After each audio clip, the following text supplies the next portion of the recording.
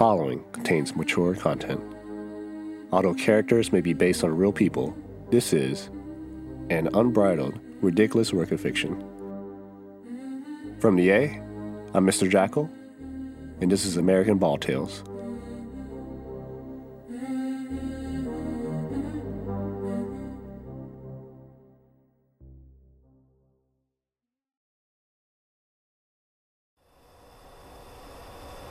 September 1945, Corpus Christi, Texas.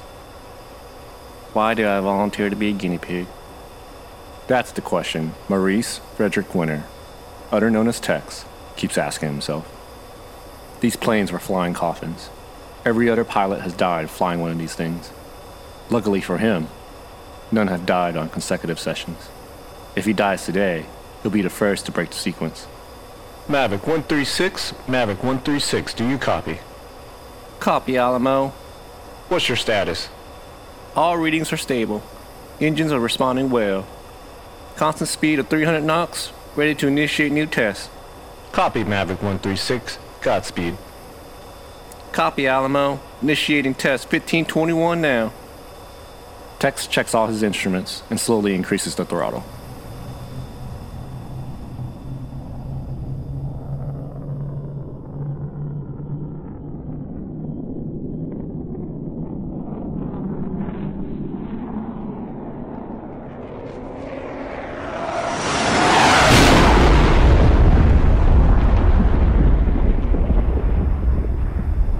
Alamo, the lady and I are now at 700 knots. All readings are still stable. Copy, Maverick 136, maintain speed. Once you hit the land marker, turn her around and bring her home. Copy, Alamo. Tex is relieved. 20 more minutes and he'll be heading home. He's practiced all day, all night for the last 7 days for this test. Now, he just hopes that death doesn't catch up to him.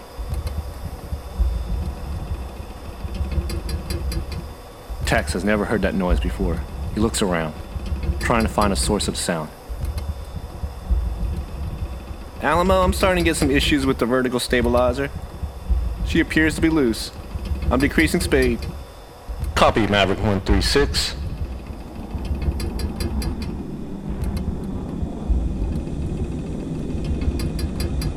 Then all of a sudden,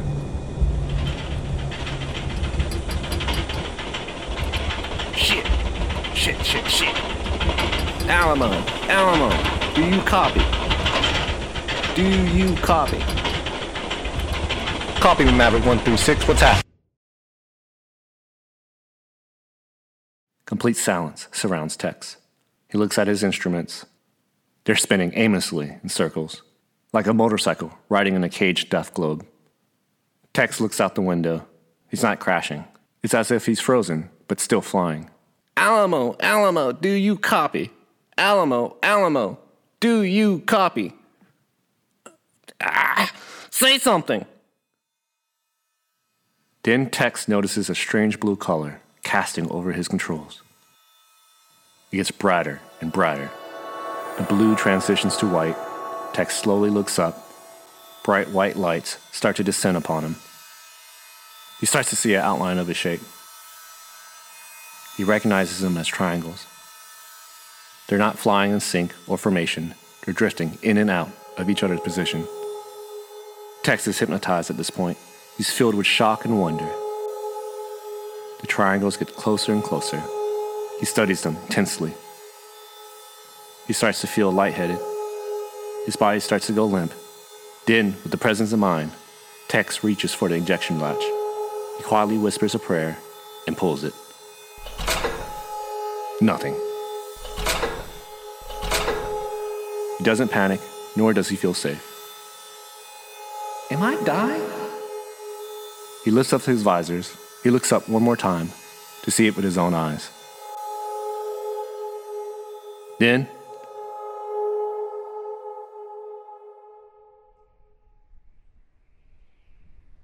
Tex opens his eyes. He sees the blue sky, and he starts to wiggle his fingers and toes. Okay. I'm not paralyzed. Then he realizes that he's laying on the desert ground. He sits up and sees that he's still in his flight suit. He looks around and sees his plane. It's completely intact. No physical indication of damage whatsoever can be seen, so that means he didn't crash. Ah, Lieutenant Winter. You're not a cold rock wasting space after all. Tex turns around and sees a squad of soldiers and his commanding officer, Captain Charles Taylor, most known as Chuck. Captain, where are we? And what happened? Did I land here? We're near Big Bend National Park. As for what happened, you tell me, son. There's no evidence of you having a forced landing. Hell, there's even no tire or landing tracks behind the plane. It's as if somebody plucked you out of the sky and set you here like one of them chess pieces, saving your life in the process. Captain, what do you mean saving my life? Lieutenant Winter, please tell me you did not notice that vertical stabilizer that almost broke off? Or that you did not see that giant metal fracture on the wing? Well, Captain, I remember something happening with the vertical fin, but not the wings. Well, then, son, what the hell happened up there?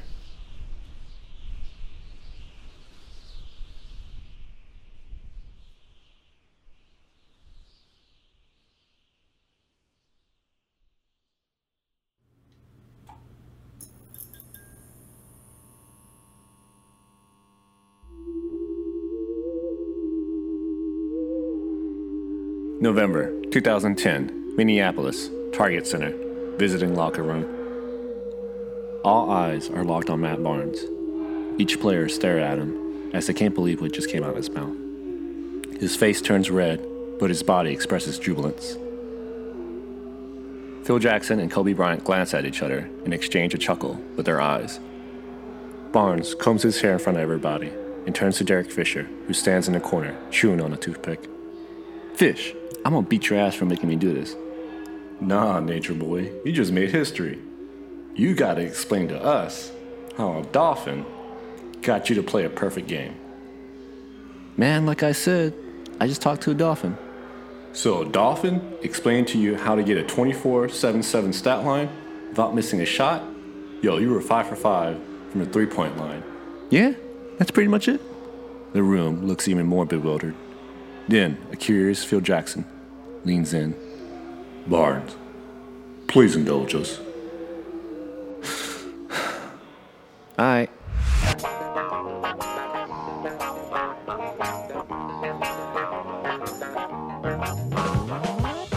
So after shoot-around this morning, I couldn't nap. I took Phil's advice about experiencing new things, and I never really seen Minneapolis, so I hit up Prince. And he told me, yeah, just peep the Walker Art Center. You'll find something brand new. And I got there, and most of the place was cool. But when I got to the end, that's when I saw it. The dolphin. Andrew Bynum, sitting on the floor with his knees touching his chest, raises his hand. Yeah, Drew, what's up? Yo, the museum had an aquarium to hold a real dolphin? Nah. It's not like that. It's not a real dolphin. It's a computer version. Pau Gasol raises his hand in the back. Yes, pal. Wait, all this time I thought dolphin was a new slang word for a woman. So it's a fake video game dolphin? It's a dolphin on a projected screen. But anyways, I walk towards it. And then it says hello to me. I trip out a little bit. I was looking around, I was like, man, is this thing really talking to me? But then I saw a keyboard, so I started asking it stupid questions. Like what? If it knew what ghetto meant, what's the meaning of life, and who's the greatest player of all time? Kobe Bryant quickly raises his hand. Who did it say was the greatest player? Oh, Jordan. Oh, makes sense. But here's the thing that tripped me out even more. I asked it, how can I be a better basketball player? And you know what it said? The entire room leans in. The players, the coaches, the trainers, the entire staff. Even Andrew Bynum repositions himself and lays on his stomach like a kindergartner. It told me to imagine myself as a dolphin, living on the water, depending on sound for movement, how it moves through space, which for them is salt water. It told me if I could experience it, I could be a better player. So I asked the dolphin, how can I experience it just like you? And it said, which translates to greatness finds a way.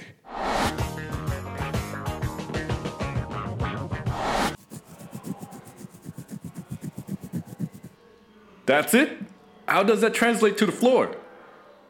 Good question, pal. Good question. I thought about it when I was heading back to the hotel. And then it hit me. I had to be a dolphin. I had to find a place where I could be in the dark, in salt water. So this is where I ran into problems. It wasn't dark outside. It was fucking cold. And there's nothing but fresh water in this area. So I did the next best thing.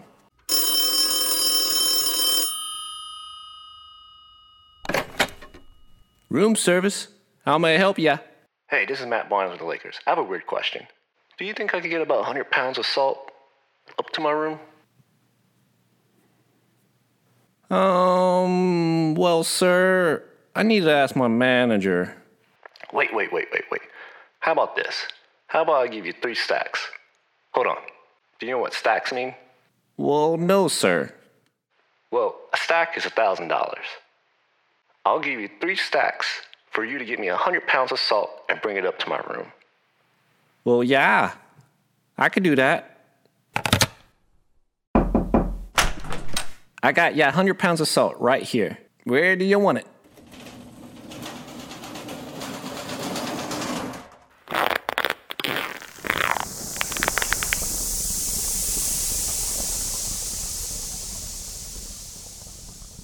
Next thing you know, the lights were off. It was complete silence. I slowly eased into the tub, and with all the salt, my body never touched the bottom. I was still underwater, but floating with zero effort. Everything but my nose was submerged. It was as if a parade of spirits were holding me up, keeping me from drowning. It was the wildest, yet most relaxing feeling I ever felt. And that was just the start of it. But once I got situated, my mind quieted down. I let it guide me and shape me into a dolphin. I saw myself becoming one of them. I slowly started seeing like them, using my breath as sonar. Each breath echoed in the water, capturing a still image of my surroundings. This was a different way of seeing. It created a whole new perception for me. It created a 3D world where I was everywhere at once, which I swam deeper and deeper into. And at the very bottom was an underwater basketball court. But I didn't see the court the same way I've been seeing it for all these years. It was a whole different court. But here's the thing. Once I realized I could do this, see the world in this way, I saw the rim in a completely different way too.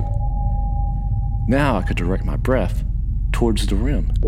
And whatever didn't echo back was the openness of the rim. The openness that accepted my breath.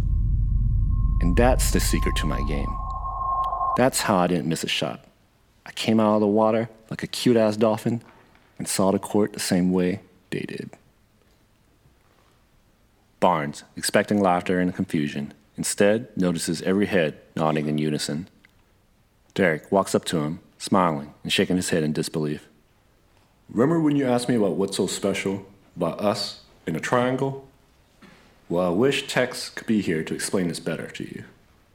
But it's not really Phil pushing you to experience new things. It's really the triangle. It does that. It makes you unearth hidden abilities already inside you. Powers tucked away by the 911 gods. You just now went through it, like all of us.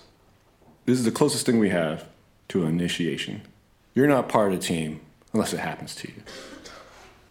Some don't experience it, but that's why they don't last here.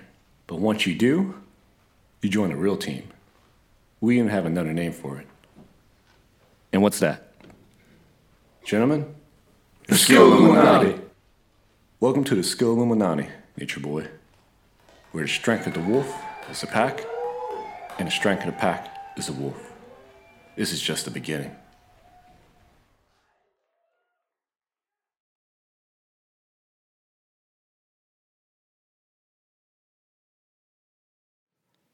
October 2015, Los Angeles.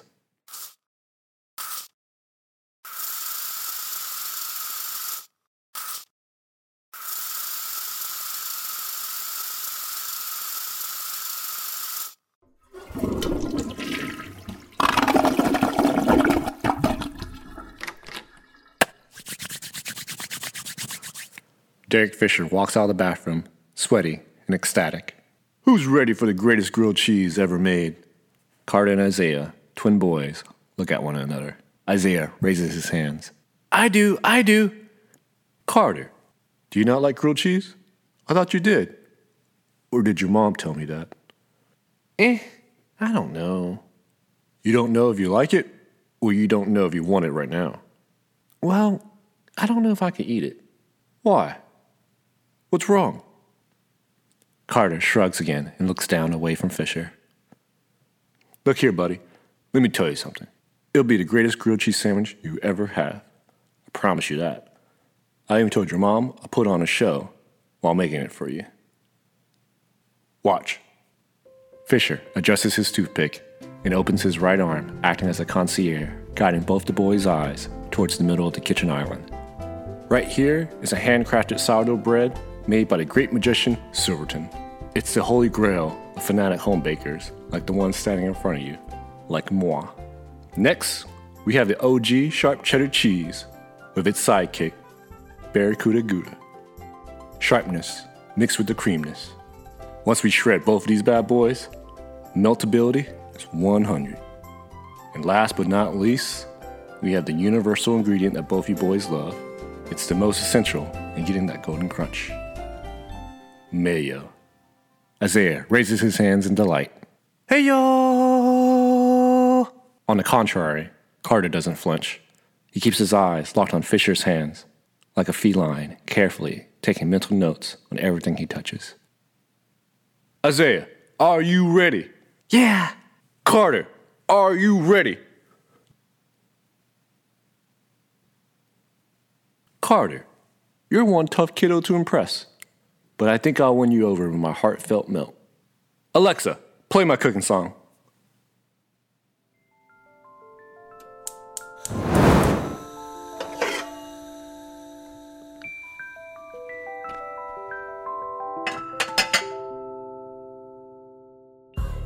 Fisher slices the sourdough bread and places it on the cutting board. He then spreads mayo over the top of each slice. He grabs a log of butter and squeezes it out of the paper wrap. It shoots out at an angle and plops dead center onto the skillet. Fisher tosses 2 slices of bread upwards behind his back. They spread out, suspending themselves in the air, dancing, spinning, and then plunging onto the melted butter like a pair of synchronized swimmers. Fisher pulls a knife out of his side, akin to a samurai, ready to engage in a sword fight. He chucks both the cheeses above his head and waves the blade as if he's conducting a symphony. The cheeses shred and slowly descend like snowflakes onto the slices of bread, all perfect, none falling outside the crust. Derek swivels his head towards the boys and, without looking, lobs the remaining slices, topping off each of the open-faced sandwiches. Isaiah embraces the razzle-dazzle in all Derek's showboating. However, Carter is still transfixed on Fisher's cotton candy-like hands, each finger coated in butter, breadcrumbs, and speckles of cheese, making both hands appear as gloves made of glittery ingredients.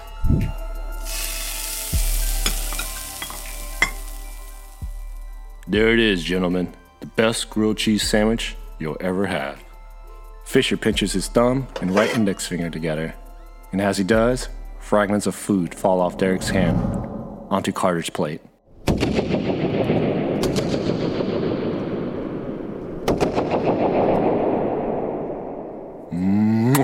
Bon appetit.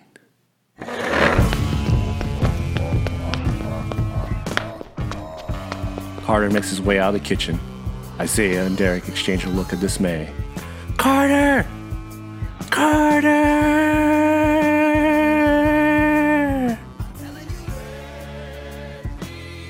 No response. Okay, I'm gonna eat your sandwich. I guess there's just more for me.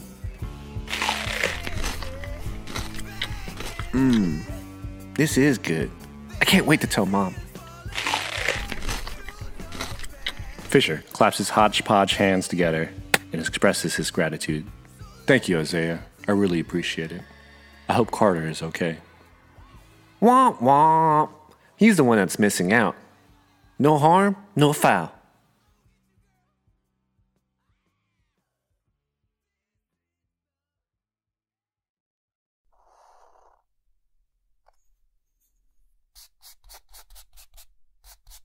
August 1954, Manhattan, Kansas. Coach, did you really play basketball against Jackie Robinson? Only during the summer league in LA. Is it also true that you were the youngest coach ever to be hired for college basketball? Nothing to boast about, but yes again. Man, what haven't you done? Discovering the meaning of life and get through this recording in a jiffy. How long will this take, son? I'm busier than a one-hand butcher with a fresh cow. It won't take long, Coach. We're ready now. Tex fixes his tie before sitting down on the desk. Okay. Camera. Speed. Kansas State basketball film. Take 5. And action. Hello, I'm Tex Winter, head basketball coach of Kansas State University. You know the team. That's. Tex freezes and stares at the camera. The film crew looks at each other again. Off camera, Tex was easygoing, natural, and comfortable in his own skin. But once the camera started rolling, he wasn't. Well-conditioned and well-drilled in the fundamentals. Well-conditioned and well-drilled in the fundamentals such as passing, dribbling, footwork, and running is a mean... Cut! Coach, are you okay? Do you need another break? I think you need another break. I'm sorry. I'm ready now. Let's keep the ball rolling. Let's keep doing this. Let's not. You know what? We need another light. The chalkboard isn't well lit anyways. Dan, can we get another tungsten in here to fill the chalkboard? Yeah. So, Coach, just make yourself real comfortable and just let it come to you. Don't even think about it. Act natural, take your time, and breathe. Tex loosens up his tie and looks at his note cards. No more mistakes, no more mishaps. The basketball gods are watching, and they would expect nothing less. All right, you ready to go again, Coach? Ready as a rooster. The crew rolls up the light and sets it behind the director. All right, that's good. Tex looks up at the clear glass plate pointing directly towards him. That's a big light. Coach Winter, just a warning. This light is bright, and it may give off a lot of heat. Okay, guys. Give me that fill light in the back. The glass plate ignites. Electric energy transforms the filaments, and the bulb fuses, emits a giant ray of light. His vision starts to get blurry, and he starts to lose consciousness.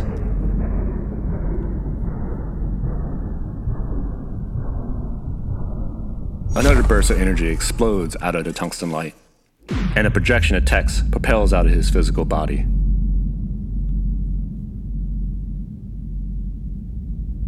He hovers, and he sees his physical form suspended.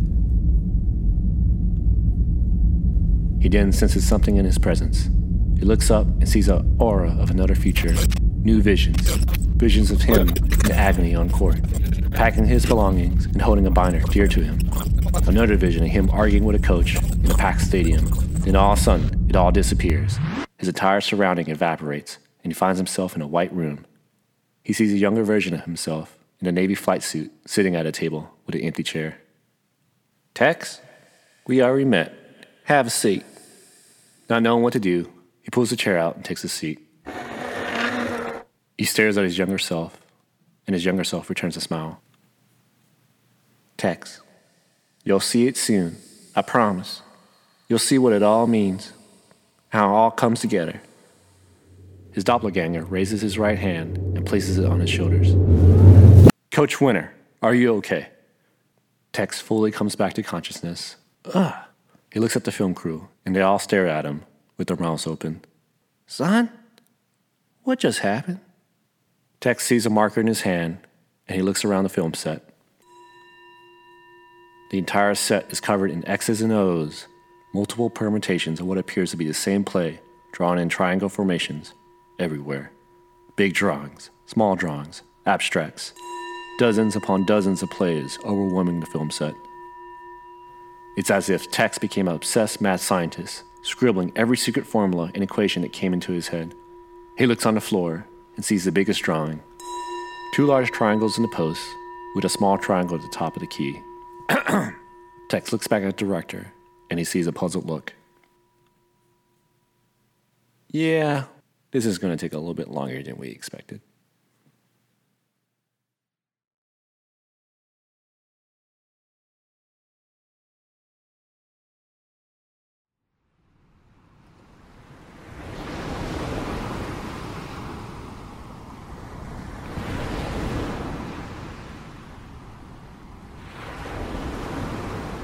October 2015, Santa Barbara.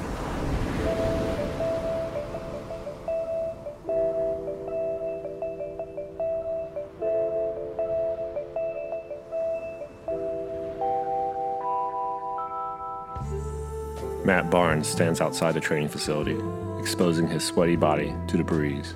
A perfect mixture of salt and coolness. A reminiscence of his dolphin experience. It's a nice break from Tony Allen's constant bombardment. He's glad to finally have the grind fodder as a teammate. It's a nice change for once to not be the enforcer. He continues taking in the scene and sees Vince Carter meditating across the lot. He doesn't know how Vince is still holding up after all those years of high-flying dunks. Nothing shortens your NBA career than your knees constantly taking impact. Barnes looks back in the gym and sees nothing but vets. For him, experience is one thing, but health is another. He hopes the team stays healthy, but if the Memphis spirit of grit and grind holds true, the team will be all right.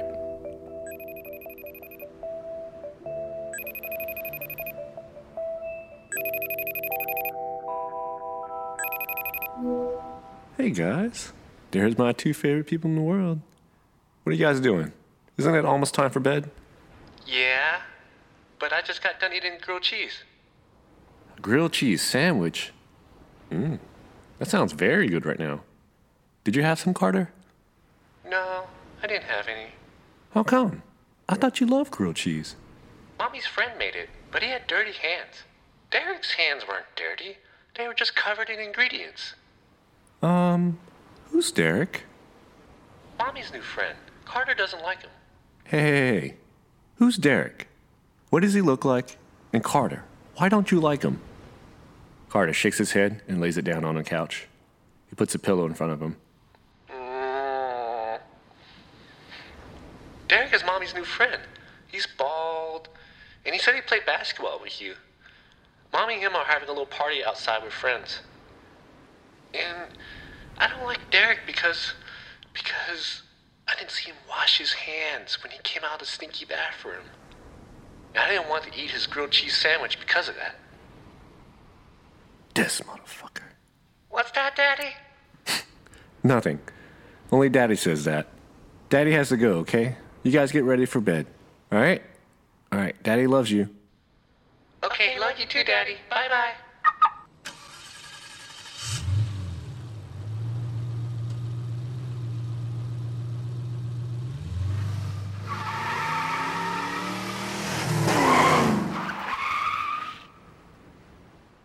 Woosah.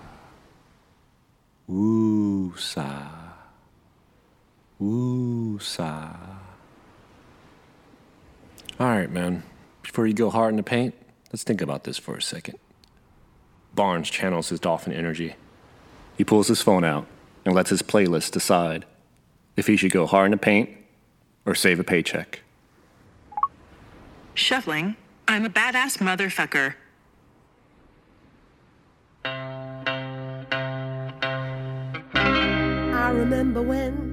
I remember when I lost my mind. There was something so pleasant about that place. Even your emotions have an echo, so much space.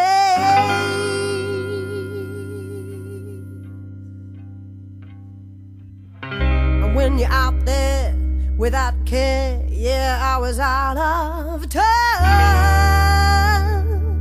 But it wasn't because I didn't know enough. I just knew too much. that make me crazy? Does that make me crazy? Does that make me crazy?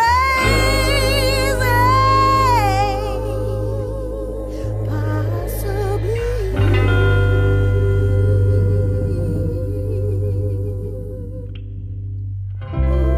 And I hope that you are having the time of your life.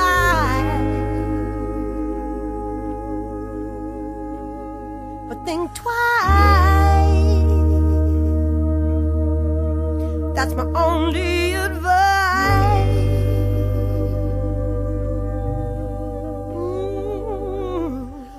Come on, who do you think you are? Ha ha ha, bless your soul.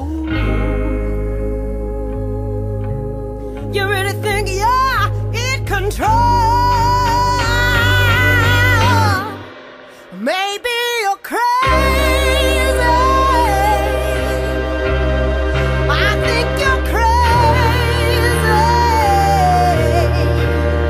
I think you're crazy. Just like me. Just like me.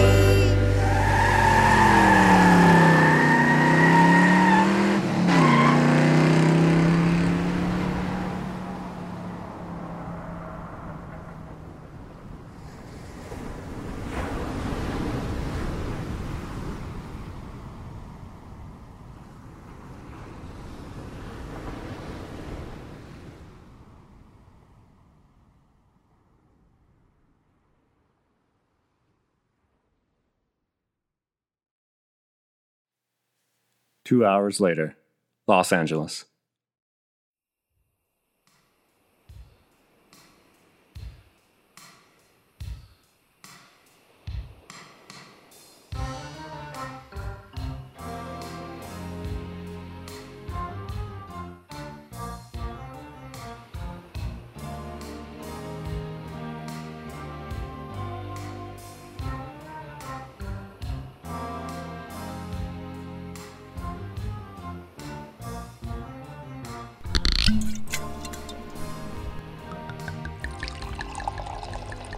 Derek Fisher pulls a toothpick out of his mouth and places it in his shirt pocket. He brings a glass of wine close to his nose and savors the fresh pour. He hits upon the aroma of cola and hints of sweet, spicy plum, dark chocolate, and vanilla. This bottle, a 2016 Mindel Malbec, will be a perfect companion to tonight's clear night sky and 72-degree weather. Derek pours Gloria Gavant a glass and kisses her on the cheek. He then turns to Shayna and Malik, their evening guests, and gestures a refill. Shayna slides her glass over. You really serious, aren't you, Shayna? I am. Look, all I'm trying to say is that man should be equally responsible for birth control. Men are just fucking lazy and egotistical. Okay, give me a download. Hold on.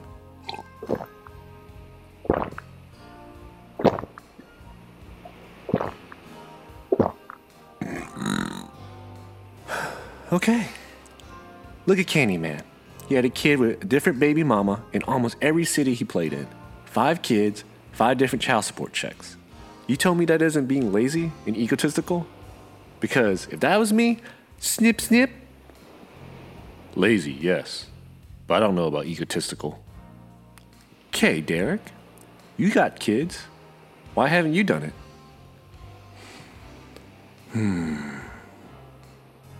Exactly. Women have to deal with all the physical and emotional parts of birth control. IUDs are painful. Pills fuck with your hormones. And getting our tubes tied requires a doctor to dig around an area like a homeless person digging through the trash after a donut shop closes. For men, it's so easy. It takes less than 15 minutes to gas you up and snip snip. Everything still works the same. You can still shoot the club up, but you just be shooting blanks. I feel you, Shayna. But players are young when they make these mistakes. What if they want to start a family down the road? You just freeze it. before all those naps you take before the game, just make sure you shoot one for the family. Pew pew! But on the real, players have the most to lose by not snipping it.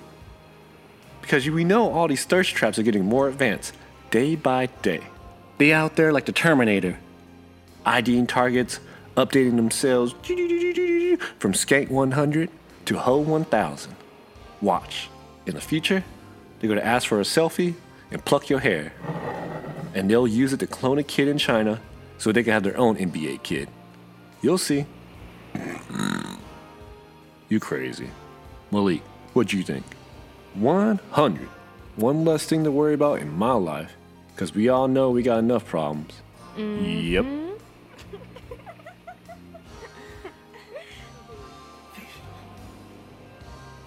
Suddenly, Derek tenses up. Hey Malik, do you hear that? Hear what?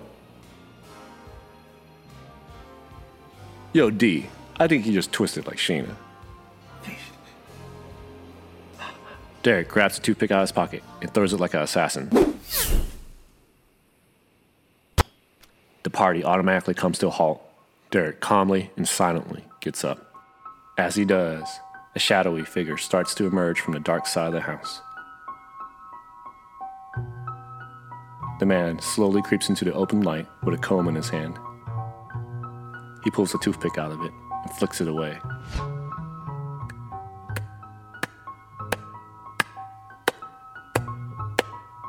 I would expect nothing less, Fish. You know, you were right. Once you buy into Texas Skill Illuminati Hocus Pocus Juju, it never really leaves you. It's always there, waiting to be awakened, in a reflex. From afar, both men size each other up, each equally calm and collect in their own approach. They slowly find their way, molasses-like, to the middle of the yard. The rest of the party sits frozen in their outdoor cabana, which is now serving as a proscenium to the event unfolding right in front of them. Nice to see you again, Matt. Fish? You really get it how you live it, huh? You know, I don't think this is the triangle the Nylon gods had in mind. The whole strength of the wolf is in the pack, and the strength of the pack is in the wolf bullshit. But then I realized, that just really applies to warm-blooded animals.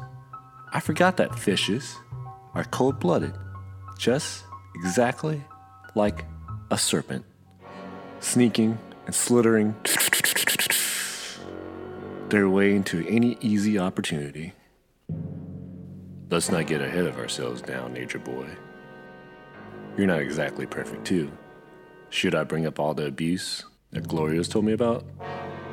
Barnes breaks his focus from Fisher and glances at Gloria. Nothing but fairy tales, Fish. Oh, yeah? Why are you here? Just stop by? Need some brown sugar? Well, Fish, you are on my property. You are sleeping in my bed with technically my wife. You peed out of your ass in my house, and then you followed up to try to break bread with my kids without washing your hands? Come on now. I know you got kids, Fish. You mind if I go to your crib and take the Browns to the Super Bowl and then bake them a nice, warm, soft-serve, gooey, dark chocolate fudge cake without washing my hands? So yeah, maybe I do need some brown sugar for that dirty cake. The nares of Fisher's nose widen. He huffs and he puffs, expanding his chest like a bullfrog. Well, I rearranged the kitchen a little bit today, so I have to show you where I moved it. Annoyed, Barnes' eyebrows starts to twitch. They both start to walk in parallel, mirroring each other. The rest of the party watches as the two play a game of chicken, waiting for a signal to strike. Sheena, bothered by her standstill, picks up her wine glass and leans forward. Both men dash each other and unleash a series of blows.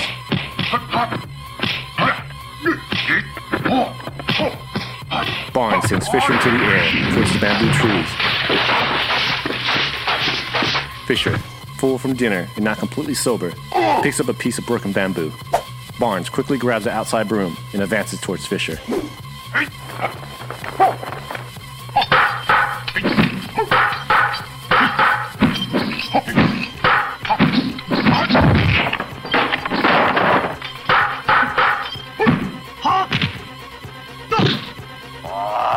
Barnes, consumed by rage, picks up bricks and hurls them at Fisher.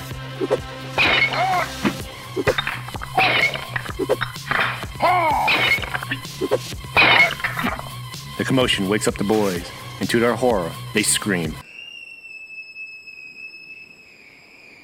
Watching their dad fill with rage, attempting to destroy a man that their mom likes. As the boys walk outside, Gloria collects herself and stumbles towards them. She shames both the grown men with a glance. The twins express their disappointment and go back inside the house. Both men know this look, a look you learn over time as a parent. Barnes and Fisher look at each other one last time. Sirens can be heard, presumably heading to their spot. They shake their heads and go on their separate ways. Fisher towards Gloria, Barnes towards his kids.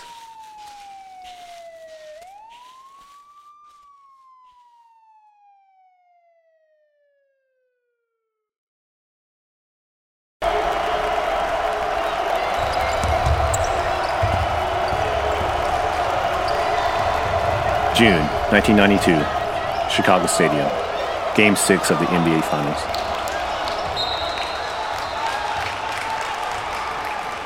Damn it, Phil. You're getting out, coach. It's all adding up. The defense knows how to read it. Take him out. Phil Jackson hears Tex Winter, but ignores him. It infuriates Tex, who's been watching the Trailblazers defense suffocate Jordan. Every drive, every post-up, every shot Jordan attempts, the defense has an answer for it. As a result, the most electrifying player in the NBA is hurting his own team. Since the beginning of the third quarter, none of the triangle sets have seen action. The constant motion, crisp passing, and basic fundamentals have all been absent. Tex looks at the scoreboard. Portland, 73, Chicago, 58. He watches as Clyde Drexler brings the ball up and drives as Stacey King and Cliff Livingston miscommunicate. Luckily, Drexler misses the layup and the entire post fights for the rebound. Stacey King sees a window and spikes the ball towards Jordan. Jordan regains the possession and makes a transition drive towards the basket. He beats two defenders and lifts off the ground. Jordan sticks his tongue out and gently lays out his hand. The ball releases. Out of nowhere, Drexler maneuvers from the side and swats the ball away. Tex grips his notebook harder and slams it onto the floor. God damn it, Phil. You're just some sticking mud. No response again. Tex continues to watch as Portland plays in unison, running up the score with Danny Ainge's recent bucket. 79-66. The Bulls now have final possession. They run out of bounds with 4.3 seconds left. Tex knows the outcome without having to watch the play. He also knows if he doesn't convince Phil to take Michael out of the game, Portland will get the better of them. Tex leans forward in his chair and picks up his notebook. He redirects his attention towards the arena lights. He looks into their center as the whites of the light burn into his eyes.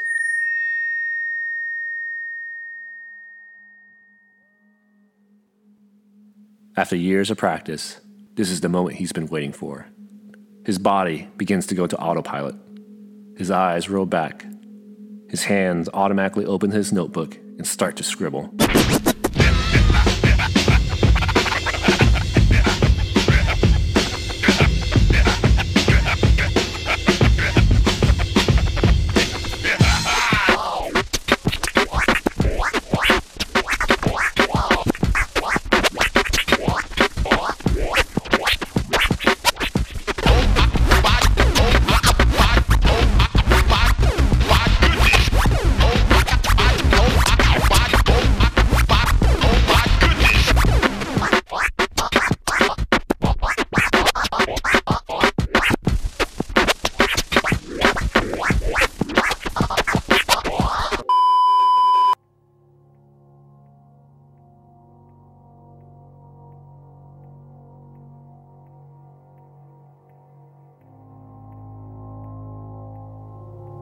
Tex opens his eyes. The crowd darkens. The game slows down. Rings of glowing gas and debris surround the court. Vast galaxy clouds glow from the red hydrogen. The court now floats in the middle of a nebula.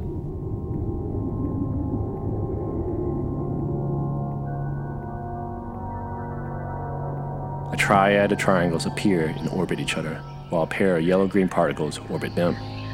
Constellation of lights form all over the players. They give hints of ideal angles and lanes for the ball to move.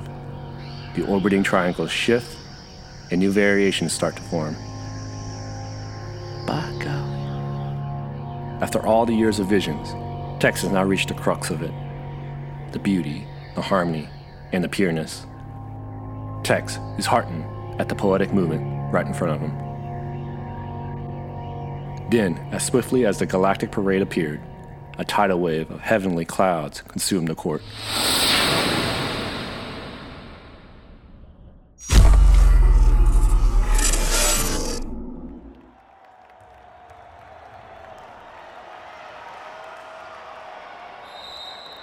Back to reality. Tex walks up to Phil, cradling his notebook, and shortstops him. Phil, the Blazers are confusing our offense. We have no spacing. They're playing the lanes and the boards. Michael is at the root of their design. And as I heard you say, pace is the absence of confusion. You pull Michael out, and we'll find peace. Believe in the triangle, Phil. Believe in it. Tex opens his notebook, and Phil's eyes kindle. 2 pages covered in triangles with one as a centerpiece. Phil studies it, all the lines, all the arrows, and all the positions. Phil signals for B.J. Armstrong, Bobby Hansen, Scott Williams, Stacey King, and Scottie Pippen to start the fourth. He looks at Michael and motions his hand down. Michael acknowledges and grabs a towel. Tex returns to his seat and reclines back.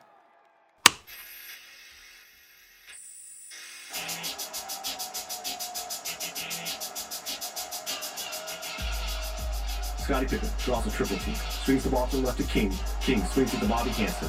Hansen with the corner three. Bobby Hansen. That's one reason he's in there. And Hansen strips into the ball. Bobby Hansen, gentlemen, give him some life to his team. The ball comes to King, and he's annihilated inside. Oh, and the Bulls are asking for a flagrant foul. Ladies and gentlemen, the referees are called a flagrant foul. Shoot these free throws and get the ball out of bounds on the side. Pippen backs it on Drexler. Turning, double, triple team, spin, throws, and lays it in. Oh, that was an unbelievable shot. And just like that, in a span of 3 minutes and 30 seconds, the Bulls went on a 14-2 run without Michael Jordan to bring the Bulls within 3 points.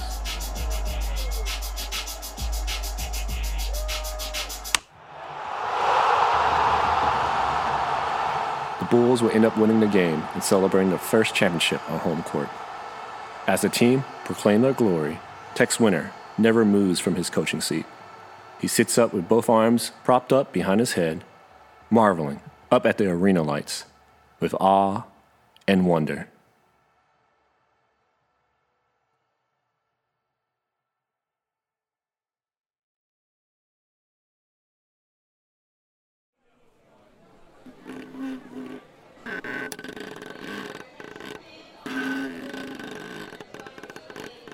April 2018, LAX. Derek Fisher stands at the counter and adjusts his SpongeBob ball cap to cover more of his face. He looks at his watch again. It's 20 minutes to boarding time.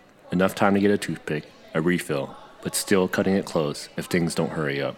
He swings his backpack to the front and begins looking for something. Fuck, where the hell did I put it? Hello, sir. How may I help you? Oh, hi. Yeah, can I get a refill? And where are your toothpicks? Absolutely. Toothpicks are over there. And can you please take your top off? Yeah, but we just met. The employee's friendly face pulls a 180. The opposite reaction from what Derek normally gets, trying to be funny. The employee, cold-heartedly, stares at him. She doesn't blink, nor does she react. Derek quickly recognizes the situation and slowly reaches for his cup. He pops the lid off and hands it to her. Still saying nothing and staring at him, She takes the cup and gives Derek a refill without asking what he wants. Sorry, that was just low-hanging fruit. I know you, sir. You played basketball with Kobe. Here's your refill. Derek awkwardly grabs his cup, and as he begins to turn around, say hi to Kobe for me. Yeah. Within a few seconds, a fan rushes towards him. Derek Fisher! Can I get a picture? Fuck. Can I get a picture with you? Derek glances at his purple and gold shirt. It's an upside-down swoosh logo with the slogan, I just can't. Sure. Awesome! Then, in a blink of an eye, the fan pops up next to him and squeezes him. Dude, I've had one question I really wanted to ask you. Shoot. How do you keep your head so shiny? Soul Glow. No way. Slow Glow really exists? I thought that was for people with hair. Yes, and it's Soul Glow. Not Slow Glow. And I have to go. I have to catch a flight. Oh, thank you so much. This means a lot. Yeah, keep it moving and avoid a clap. Derek looks ahead and sees another wave of fans approaching him. He looks at his watch and keeps it moving. 15 minutes to boarding. Luckily, the Sky Lounge is a few steps away, and he'll just grab a toothpick there.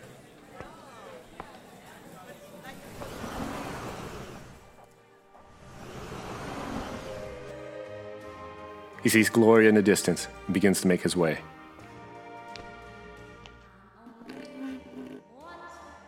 What it do, baby boo? You silly. Did you run into any crazy Laker fans? Just one. He's probably going to turn me into a meme. Oh, you mean this one? Gloria brings up an Instagram photo of Derek getting bear hugged. I feel like I'm taking L's everywhere I go. Hey, don't say that. I'm about to be your wifey. I think that's a big W. Also, we're about to go to Cabo. Looking forward to it. Derek holds up Gloria's hand and blesses it with a kiss. I bet that's my publicist giving me shit about the photo. Derek pulls out his phone, and to his surprise, it's not a message from his publicist. It's an Instagram post from Barnes. I have 2 beautiful boys from my ex. We're both focusing on co-parenting and providing the best atmosphere and childhood for them. They love them, so I love it. Despite not seeing eye to eye initially with Derek, he and I are on the same page and communicate weekly about Isaiah and Carter. With that being said, congrats on the engagement.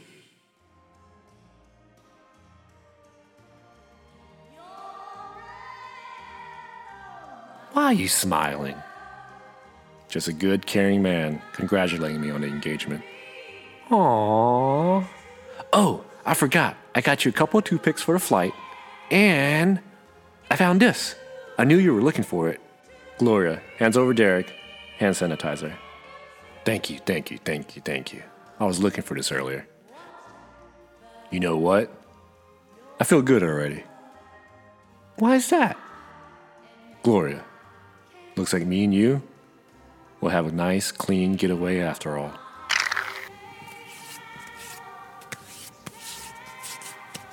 Oh, sweetie, I meant to ask you earlier. I saw that you could swim with dolphins down there. Did you want to do that?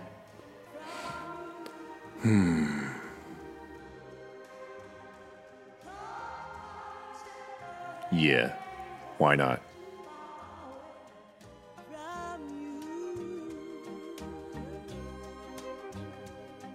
Just one step ahead is a step too far away from you.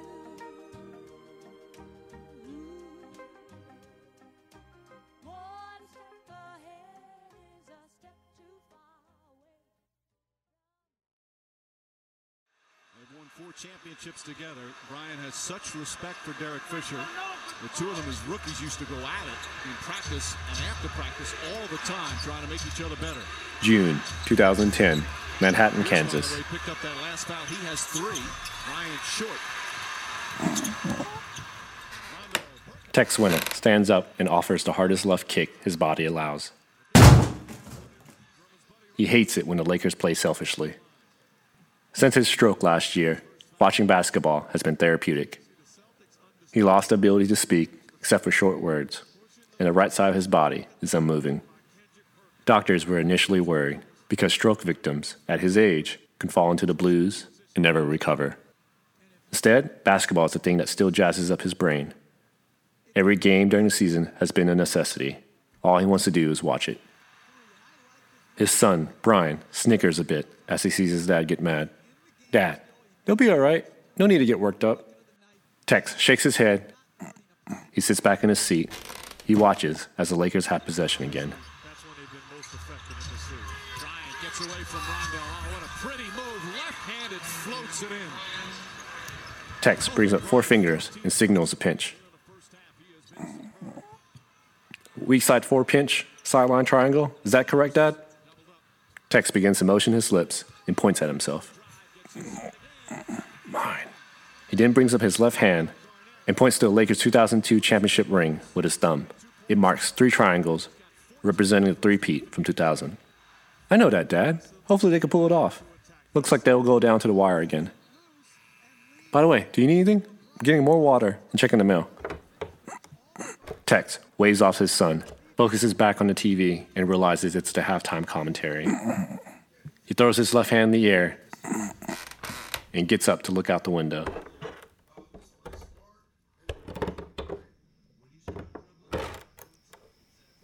He sees a quiet neighborhood under a clear sky.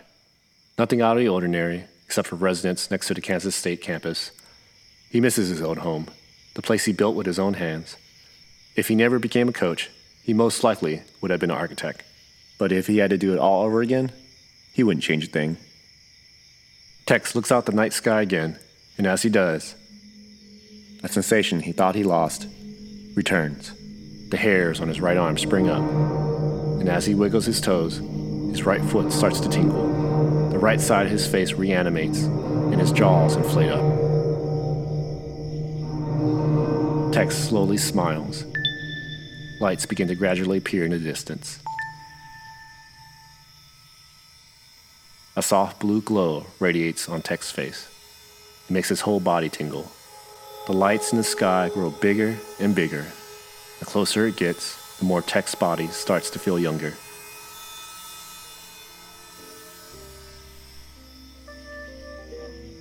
His face is even more upbeat than before. He watches as the lights spin and swirl, exactly the same way as he first saw them. He responds by waving both his arms, welcoming his old friends from the distance. The lights pulsate back, acknowledging his gesture. They line up in a roll, flip down, and flip back up. They begin to swing and twist and switch positions, gifting Tex a dance. The lights start to retract back into the sky. A bit of sensation on Tex's right side starts to fade away. His right shoulder drops a bit. His right leg partially numbs. His face settles slightly lower. However, Tex doesn't stop smiling. He has a bit of his former self back. It was all he needed. It was all he longed for. Then, Tex gathers all the strength he could and waves goodbye. Thank you. The lights twinkle one last time before ascending back into the beautiful starlit sky.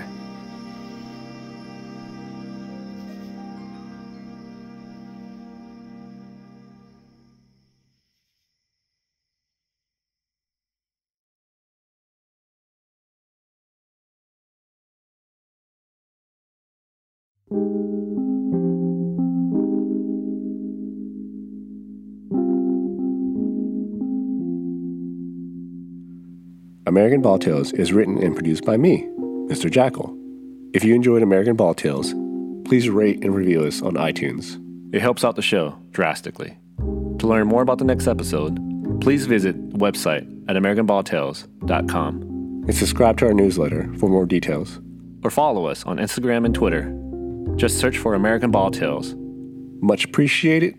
Thank you.